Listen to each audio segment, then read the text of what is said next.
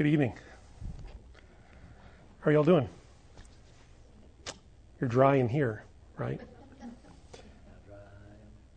How dry I am. Thankful for roofs. Thank you all for coming tonight, and I hope you all receive a blessing from our time of study and prayer tonight. Let's bow and pray and ask the Lord to bless our time this evening. Father in heaven, we come before you tonight as your people, redeemed by the blood of the Lamb. And we thank you for what Christ has done for us in his perfect life of righteousness, his atoning death on the cross of Calvary, and his triumphant resurrection from the grave. We thank you that he now lives as our great high priest, where he ever makes intercession for us at your right hand.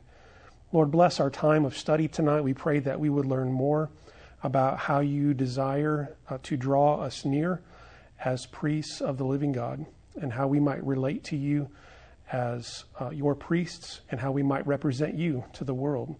Lord, bless our time. I pray that you would help us as we pray tonight, that we would do so with regard to your will and your glory. And so, Father, honor your name tonight. We pray through Christ our Savior. Amen. Tonight, we're going to be looking at, hopefully, chapters 18, 19, and 20. And the reason I'm trying to take 3 is because this finishes out the section which the last many chapters here in the middle of the book has been about Israel's story.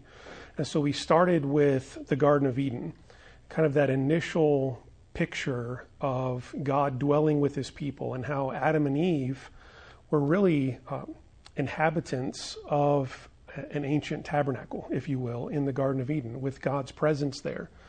But then how that was marred by their sin, and then really from that point forward, God is redeeming a people.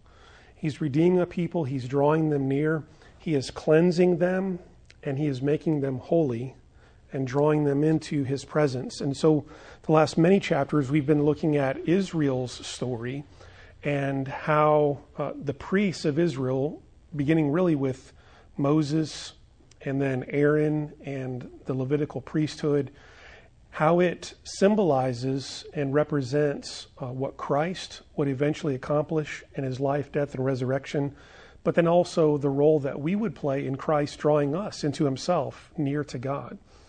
And so tonight finishes that Israel chapter of the priestly story, if you will. And so we're looking at chapter 18, which is on the theme of holiness and God's desire to make us holy.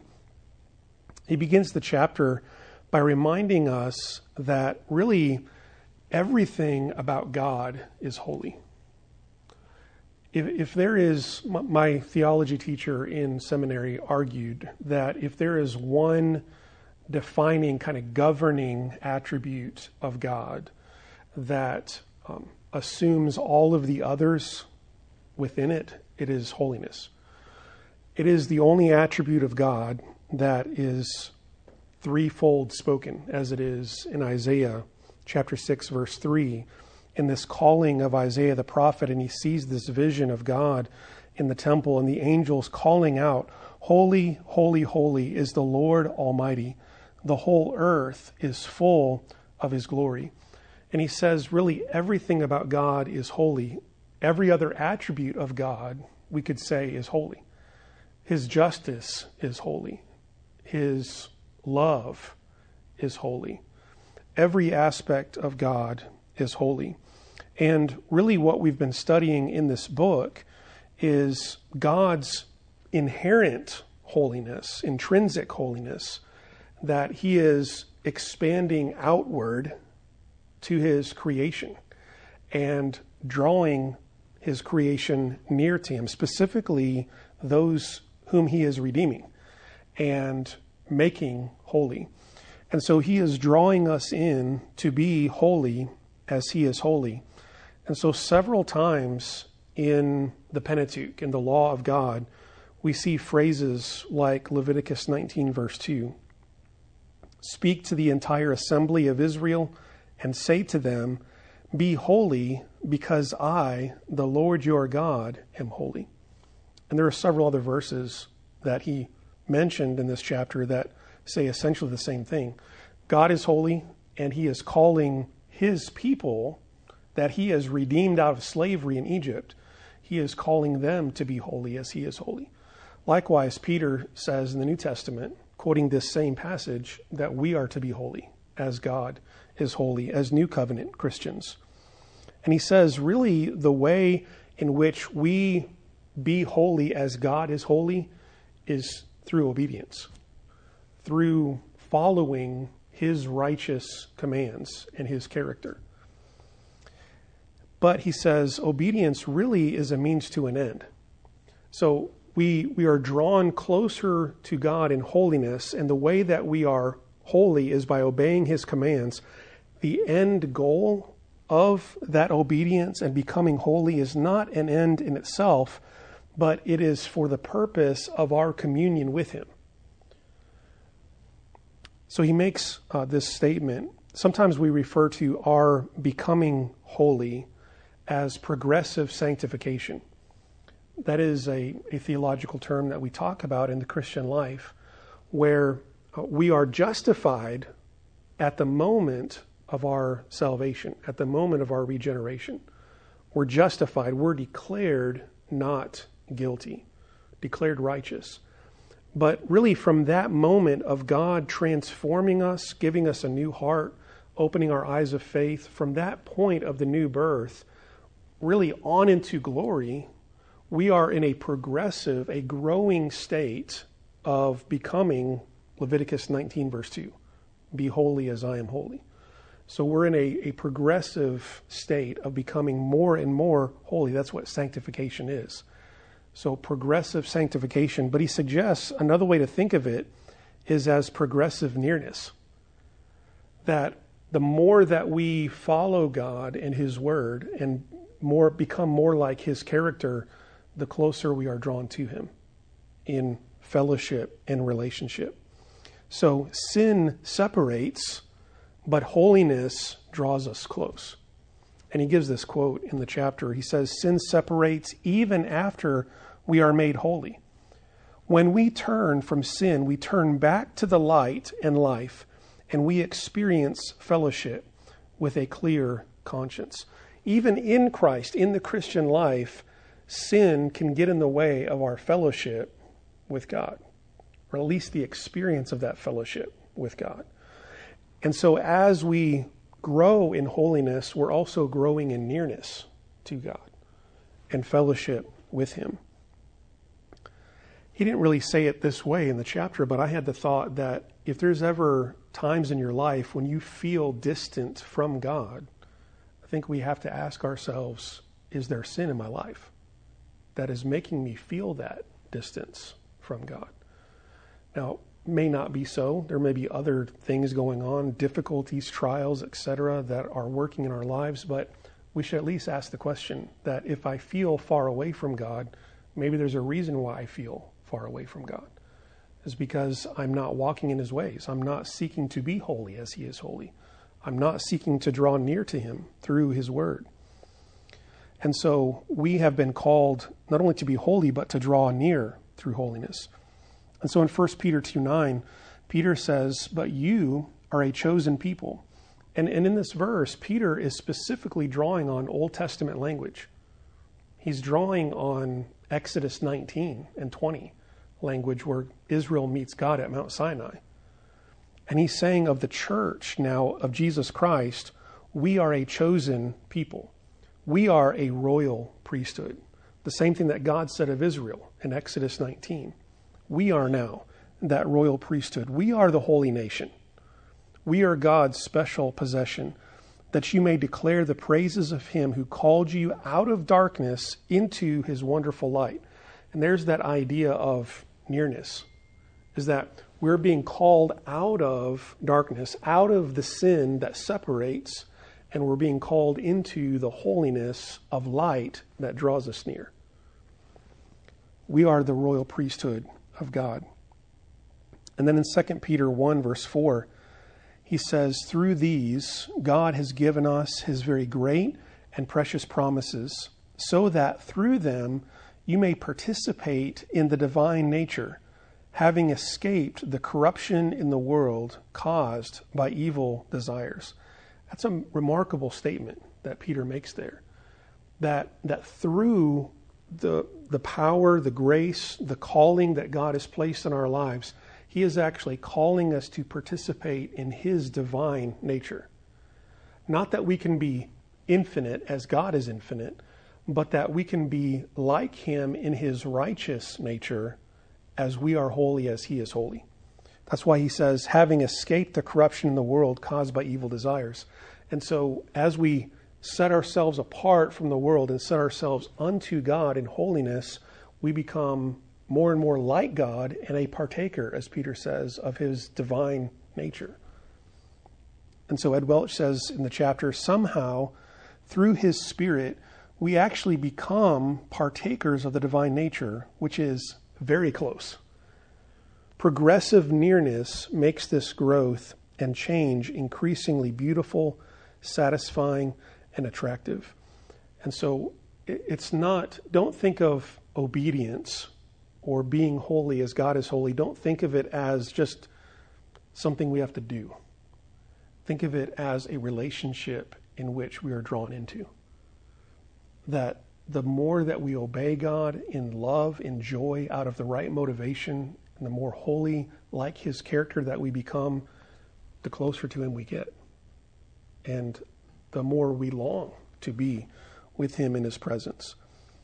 And so being holy is really a means of being near God, being with him in fellowship. And then in chapter 19, he gives us a picture of the priesthood that really speaks to our situation as redeemed children of God. He says, we are consecrated by God and made holy. So at the moment that God calls us unto himself and regenerates our hearts, we are set apart from the world and declared to be holy, consecrated. That's really a positional sanctification. And then we grow in holiness, which is a progressive, experiential sanctification. But the problem is that even though we are declared holy and we are growing in holiness, we're still not there yet, are we? We still haven't arrived at a state of perfection. As Paul says in Philippians 3, he says, I press on, but I'm not saying I've already attained the goal. I'm not there yet. So even now, even though we've been declared holy and we're moving toward God in holiness in the image of Christ, still our sins and our imperfections remain with us. There's a sense in which, experientially at least, we're always dirty still. We still have the taint of our sinfulness because we've not been perfected. Which raises the question, how do we serve as priests before a holy God if we are imperfect and dirty?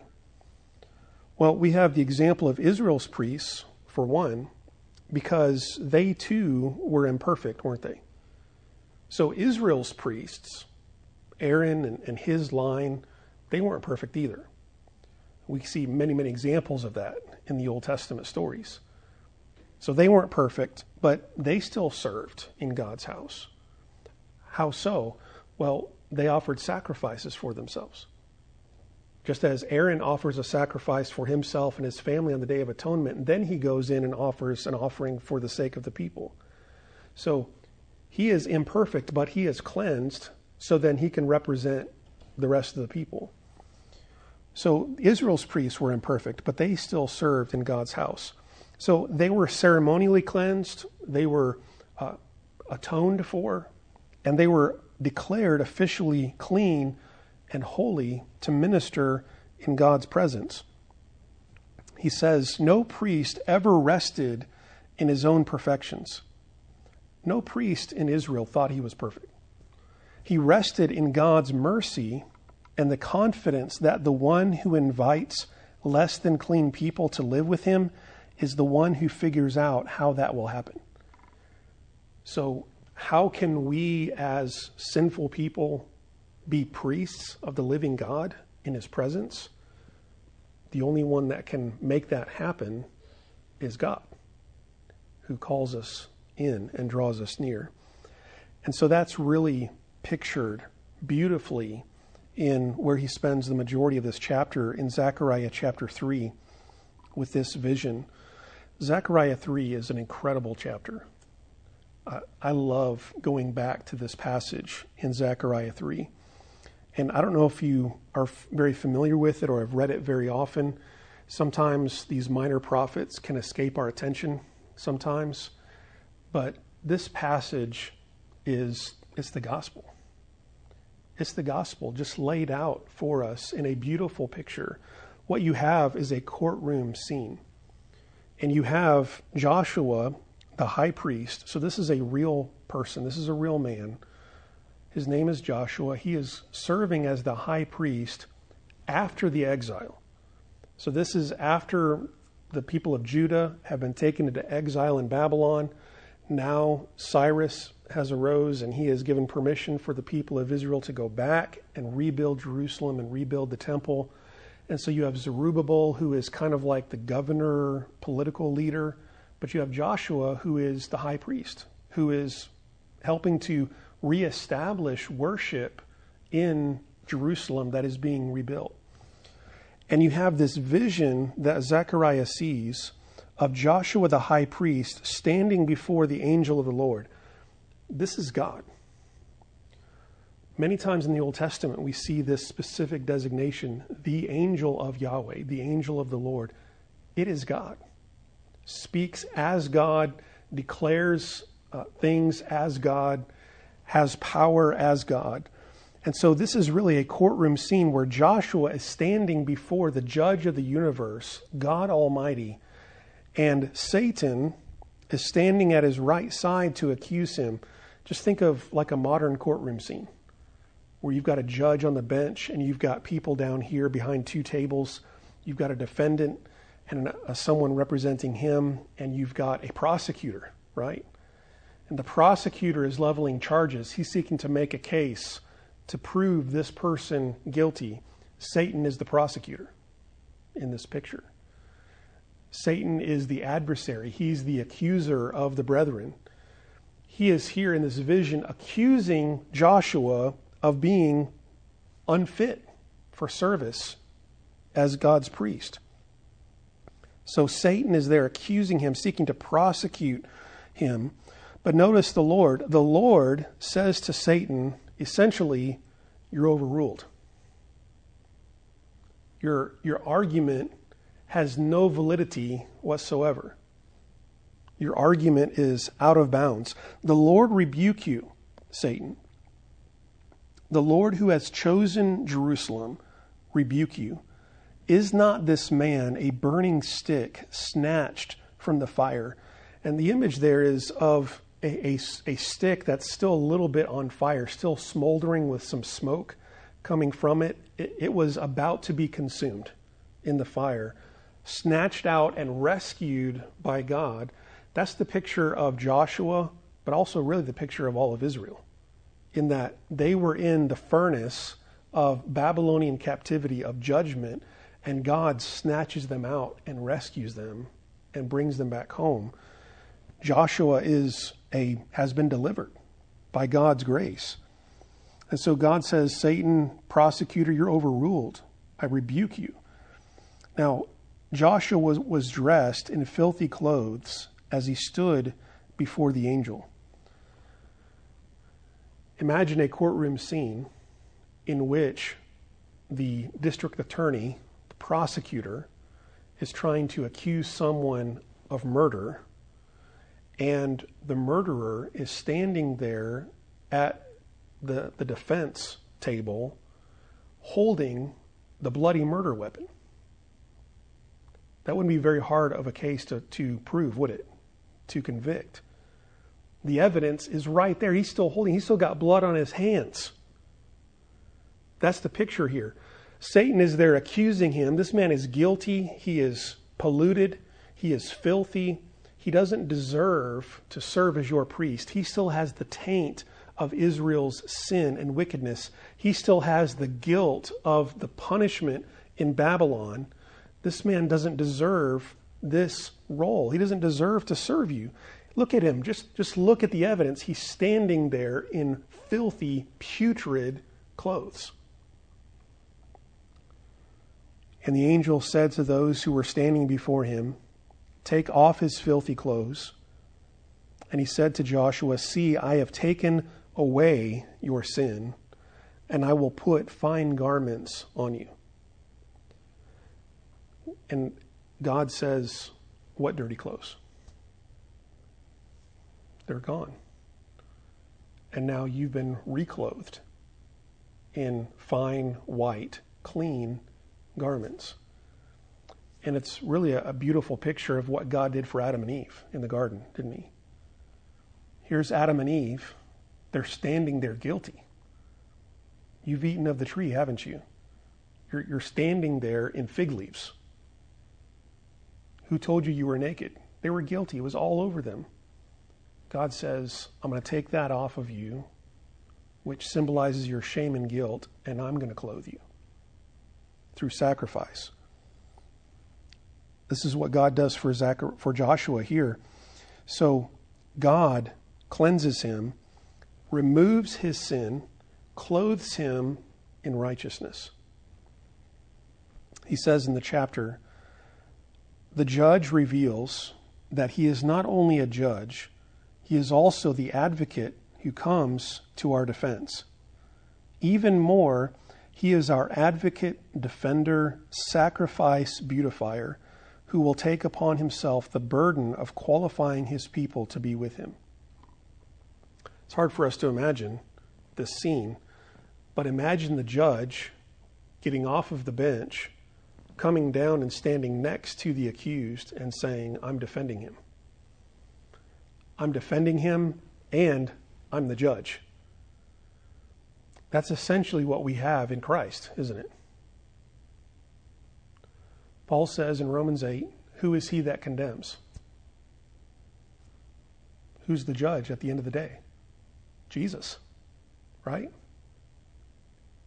Jesus, in Matthew 25, Jesus is going to stand there with the sheep and the goats, and he's going to say to some, go into everlasting life. He's going to say to others on the left, go into everlasting judgment. In John, he says, the Father has appointed me to serve as the judge.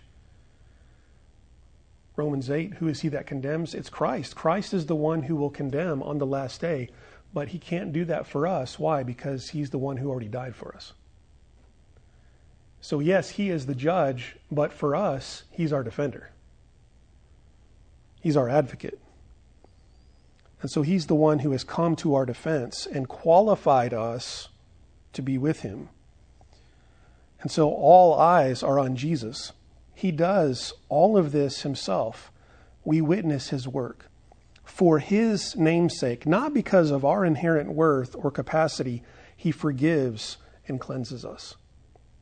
Zechariah 3:4 is really a picture of what Christ does for us on the cross. Take off the filthy clothes, put on the white raiment of righteousness. And then in Zechariah 3:5, Zechariah sees this scene. And Zechariah, it's really kind of an unusual thing in a vision. Zechariah, the one who's receiving the vision, inserts himself into the vision and says, now put a clean turban on his head. He sees this scene. It's almost like he's overwhelmed by it. And he says out in the vision to God, he's been cleansed, put white raiment on. Now finish it and put a white turban on his head. What kind of a turban? Probably a priestly turban. Because that's his role, to serve as high priest. Satan says he can't do it because he's filthy. God says, I've cleansed him. Zechariah says, you've cleansed him, finish it, and put a turban on his head. So they put a clean turban on his head and clothed him, while the angel of the Lord stood by, apparently in approval, that he has been cleansed and made whole for this role. And then he says, here's what the turban said, according to Exodus 28:36. Aaron, who wore the high priest's headgear, the turban, here's what it said. God said to Moses, make a plate of pure gold and engrave on it as a seal, holy to the Lord. That's what the turban said on it for the high priest. And so God says to Satan, you're overruled. I've cleansed him. I've taken off his filthy garments. I've put righteous garments on him. And now I'm declaring him he's holy. He's holy to the Lord. He says, in this vision, the character of the Lord is on fuller display. He is not torn between loving people and consuming them in his anger. Instead, he has determined that we be with him, and he is always inclined to wash and forgive those who turn to him. Following Zechariah's lead, we are emboldened to come near. God's not torn. I love that. He's not torn about what to do with us. He has already set his love on us. He has determined to love us and to redeem us and to draw us near. In Christ, he is for us. So he says, yet we are witnessing something even deeper. This beautifying means that we begin to look more and more like God himself as we are being refashioned into his image. Communion is best when we share a likeness. We are becoming truly human, remade in the image of our Father and Creator. So God, the question then is, how can we as sinful people stand in the presence of God and minister as his priests? Is because God has made us holy. He's done so of his own accord through Christ. He has made us worthy to serve him in this way. And then chapter 20 is really kind of drawing all of this history of Israel kind of to a close, going all the way back to Abraham and Jacob and Moses and Aaron. And he's walked us through these priestly stories and images in the Old Testament in Israel. And chapter 20 kind of draws that to a close and really talks about this as kind of a tumultuous up and down period in Israel's history. He says the fortunes of the priests and the temple were bound together. So as one went, so went the other. In other words, if the priests were wicked, that had implications for the temple. As one went, so went the other. And so going back to the time of Moses, we've got Moses there, and things were good in terms of serving the Lord in the tabernacle. They were good when Moses was there. They were probably still pretty good when Joshua was there. But imagine what happened to the tabernacle and the priesthood after Joshua. What comes after Joshua in your Bibles? Judges, right? What do we know about the time of the judges? Everybody did whatever they wanted to do, right? Everybody did what was right in their own eyes. There was no king. There was essentially no law. Everybody did what was right in their own eyes.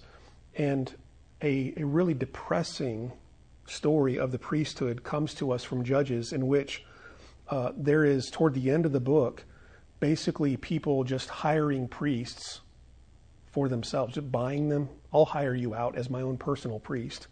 Some guy finds out this guy's a Levite of the tribe of Levi, the priestly tribe, and he says, here, let me hire you as my own personal priest. So there's no dedication to the tabernacle. There's no dedication to the law of the Lord. The priests are just basically mercenaries, merchants for hire in the book of Judges. So it's a dark period. You have the beginnings of Samuel, the prophet, 1st and 2nd Samuel, and you have the ark of God falling into the hands of the Philistines. So again, not a good period in terms of the tabernacle and the priesthood of Israel's history. But then you have it kind of rise again with the days of David.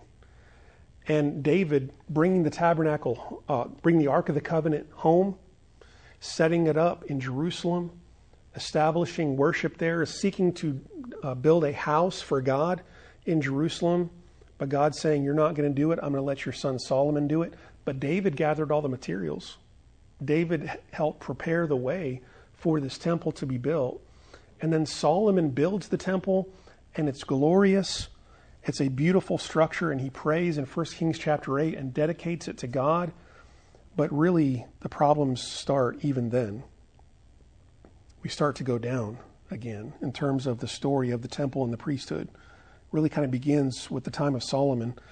Some of the things he points out about the reign of Solomon and his role in the building of the temple is, one, he spent more time and expense on his own house than he did on the Lord's. Solomon's palace was bigger than the temple, more elaborate. Solomon had a foreigner oversee the work, and this foreigner was paid with Israelite cities. So not like Moses commissioning Aholiab to oversee the tabernacle and make sure it was all constructed according to the Lord's plan. Solomon hires a foreigner to do it. Solomon uses forced labor. He forces Hebrews into labor, which sounds an awful lot like the Egyptian overlords that they escaped in Exodus. Solomon took liberties with furniture, dimensions, and materials, which kind of leaned in the direction of the pagan temples of that day. And we know that Solomon, the Bible tells us that Solomon's heart started to lean toward idols and turning away from God because of all the wives that he married, and got himself intertwined with all these political arrangements, and also corrupted his heart away from the living God. He says, if you look closely, the story tends toward entropy. God's presence is less intense, less concentrated. The glory and presence of the Lord rested on the new temple, but idol worship, tacitly approved by Solomon, was followed by civil war and a divided kingdom. So really the story of the temple and the priesthood started taking a nosedive during and after the days of Solomon. And so throughout Israel's history, you see a propensity for idolatry, worshiping false gods. You see among the priests and the leaders of Israel a tolerance of corruption and injustice. If you read the prophetic books like Isaiah, and including the smaller books, the 12 minor prophets, you will see many times where the priests are specifically called out for their lack of leadership and their failure to provide a good example and teaching for the people of Israel. You see all of this lead to the eventual destruction of the temple by the Babylonians in 586 BC. And so essentially in 586, the priesthood and the temple are done. This beautiful thing that God had created for his people to draw near to him, it was destroyed. And the people go into Babylon. So when the Babylonians entered the most holy place, it says there was no cloud of the presence, and the presence of God would not inhabit the Jerusalem temple again. Long before the Babylonians got there, he says God's presence had already left because of their wickedness.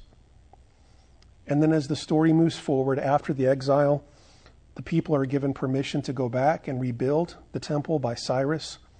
You have some initial success you can read about in Ezra and Nehemiah. You see some initial success with the rebuilding of the temple, but then they start to face opposition from some of the Samaritans and some of their neighbors around them, and it puts everything on hold. And then eventually you have some apathy, some selfishness set in, which left this temple unfinished for 10 years. Into which situation you have the prophets Haggai and Zechariah. And they come in and say, what are you doing? You're worried about your own houses. What about the house of God? And so he calls them out for their apathy and their selfishness. So Haggai and Zechariah moved the people to finish the temple. But even still then, it never reached the heights that it had when under David and Solomon. This temple that was rebuilt in Jerusalem was not nearly as beautiful or as glorious as the original temple that Solomon had built. And from that point forward, really starting with Babylon and then Greece and Rome, you've got a long line of succession of foreign powers who are basically trading Jerusalem back and forth among them. So Jerusalem, including the temple, was basically fought over by empires to the north and the south. So if you can imagine, think in your mind of where Israel is, it's right there on the Mediterranean Sea. To the north, you've got like Syria, Assyria, Babylon, Iraq, Iran, modern day. Below it, you've got like Egypt, who's always been a major power.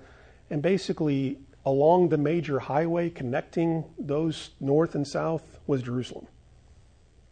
And so it got traded back and forth between whoever was stronger at that given time, the power in the north or the power in the south. And so they were always fought over. It was a tumultuous time in their history. You have a really, really dark time in the 160s BC where Antiochus Epiphanes, who is one of the descendants of, or in the line, monarchy of the four generals that took over after Alexander the Great died. So after Alexander the Great died, he divided his kingdom up into four sections, four areas. And out of one of those areas to the north, like Syria, this line came up that was particularly hostile toward Israel. And the worst of those was Antiochus Epiphanes. And the things that he did to Jerusalem are unspeakable.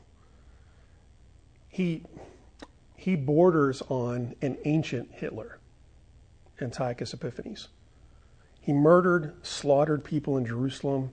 He totally blasphemed the temple and introduced foreign gods into the temple, offered a pig on the altar in the temple in Jerusalem.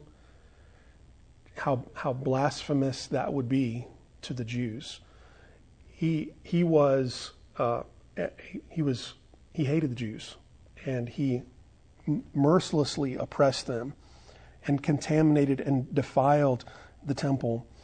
And then you had a group of really soldiers under Judah Maccabee, sometimes referred to as Judas Maccabeus. Under him, they recaptured Jerusalem for the Hebrews, and they reconsecrated the temple in 164 BC. This event is still remembered at the time of Hanukkah by the Jews. This is probably an event that is referred to in the book of Daniel as the abomination that causes desolation in Daniel chapter 12. This man, Antiochus Epiphanes, is referred to in the book of Daniel. But then you still, even throughout this time, you have Greek and Roman influence in Jerusalem. The priesthood is essentially polluted into a political office and totally messes up its original purpose. And out of this kind of tumultuous history, you have Herod the Great, who arose.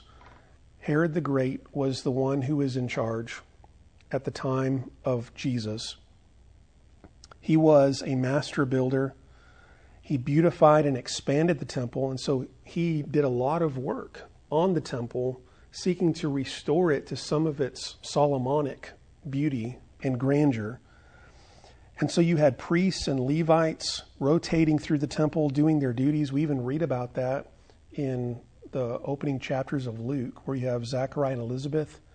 Zechariah was a priest, and he was by lot serving in the temple.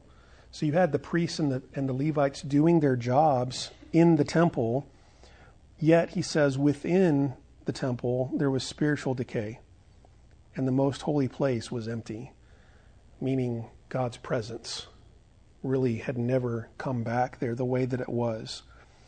And Herod the Great was also the one who ordered the death of infant sons selfishly to protect his throne when he heard about the birth of Jesus, the coming Messiah. So Herod the Great, definitely not a role model. He did a lot of work for the building of the temple, but in terms of the actual worship of the temple and the righteousness of God's people, was not a good leader. And all of that kind of sets up for the New Testament period. in which certain things happened that kind of prepare the way for Jesus in the New Testament. One of those is the appearance of synagogues. Synagogues really came about during the time of the Babylonian captivity, we think, because there was no central temple during that time of the Babylonian captivity. And so synagogues are essentially local gatherings, local congregations where people would come and read the Word of God and hear the Word of God. It's really kind of the closest analogy of what the church is, the New Testament church. It is a local gathering of God's followers to listen to the Word of God being taught. And so that's where the synagogues first appeared. And so then when we read the New Testament about Jesus going into the synagogues, that's what those are. Those are local places where people gather to read the Word and to worship. But really, throughout this whole time, the priests were unreliable as spiritual leaders. You had a few who were good, but really a large number of the priests were influenced by Greek influence, by Roman influence. Some of them turned it into more of a political position. Some of them used it as an opportunity to gain wealth and status and position. So it was really kind of a mixed time. Many of them were more interested in maintaining Jewish identity than discerning sin and being a light to the world. So all of that is what Jesus came into. He came into really a broken priesthood, a temple that wasn't functioning the way it was supposed to be functioning. And you can see that clearly on display when Jesus comes into the temple courtyards and sees basically a market going on there, where people are buying and exchanging money and selling, making a profit, and basically turned it into an ancient market instead of a place for the worship of God and of prayer. And so the priesthood and the temple were not what they should have been when Jesus arrived. And he closes the chapter with this, and really this whole section about Israel. He says, in all this, though, there was reason for hope, because the Lord still made appearances in his sanctuary. And he references Luke 1:11, where God came through an angel to Zechariah while he was serving as a priest. He was never completely dependent on the presence of the ark. God can come and go where he wants to go, right? He doesn't have to have an ark there. And he says, if we notice anything in this history, we see that the Lord is accustomed to entering into very messy situations in which he is uninvited, but still faithful to his promises. That's the scene in which Jesus enters. It's a messy situation, isn't it?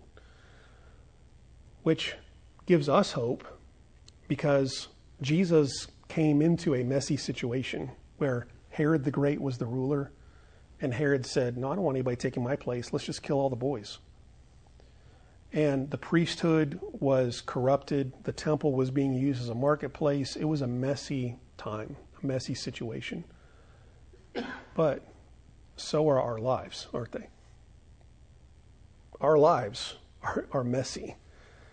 And when Jesus calls sinners by his grace, he comes into a messy situation. And he saves them.